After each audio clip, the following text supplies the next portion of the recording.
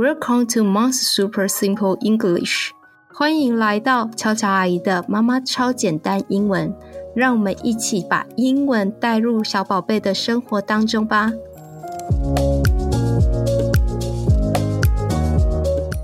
今天要讲的题目是 put in or put on， 放在里面或者放在上面。这集我们要教两个常常用的生活片语 put in and put on。 为了要让孩子更有印象的记得 put in 与 put on， 接下来我会发展一些与千央的片语对话，妈妈超简单儿童对话系列，透过与孩子的 conversation， 让孩子更容易记得片语的使用方式。接下来开始以下的对话。千央，你知道 put in 跟 put on 是什么意思吗？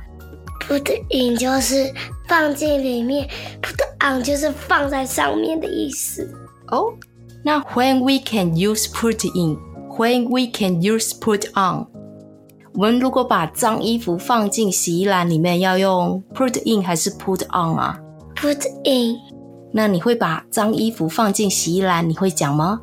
Dirty clothes put in the basket。 衣服放进书包呢？那就叫 clothes put in school bag。 玩具放在桌上呢？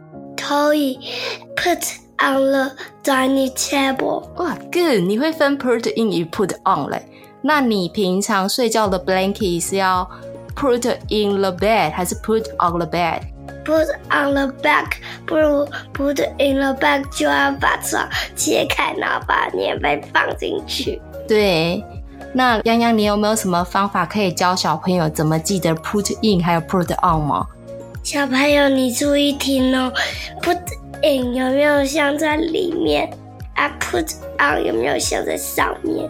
所以我们都会用 put on 在上面，然后 put in 在里面。千央，谢谢你的方法。爸爸妈妈们，我教千央记得的方法呢，就是我们 put on， 我们的舌头放在上面，所以我们是在上面。那另外一个 put in 就自然的就是在嘴巴的里面了。在这里，我想要提醒各位爸爸妈妈，孩子在学习英文时，不用特别强调在特定的物品上面要加上 the、a、an，或者是复数一定要加 s 的这种文法规则。你会在与我与千央的对话中发现，鼓励孩子说出来才是最重要的事情。接着我将刚刚央央练习的句子再说一次正确的说法给大家听。 Put dirty clothes in the laundry basket， 脏衣服放到洗衣篮。 Put the clothes in the school bag， 衣服放进书包里。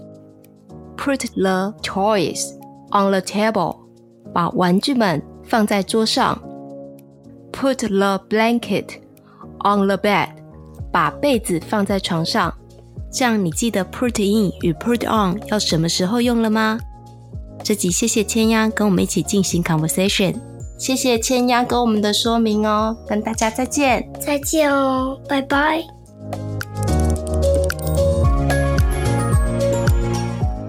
妈妈超简单英文从开播到现在，非常谢谢各位听众的支持。妈妈超简单英文在下周起要带孩子到马来西亚轻松游学1个月，预计在10月12号的时候会恢复播出。在期间也欢迎大家在 Podcast 搜寻央飞的英文日记，这里面有我自己使用中文与英文创作的学习英文儿童故事，让大家都可以更轻松的学习英文。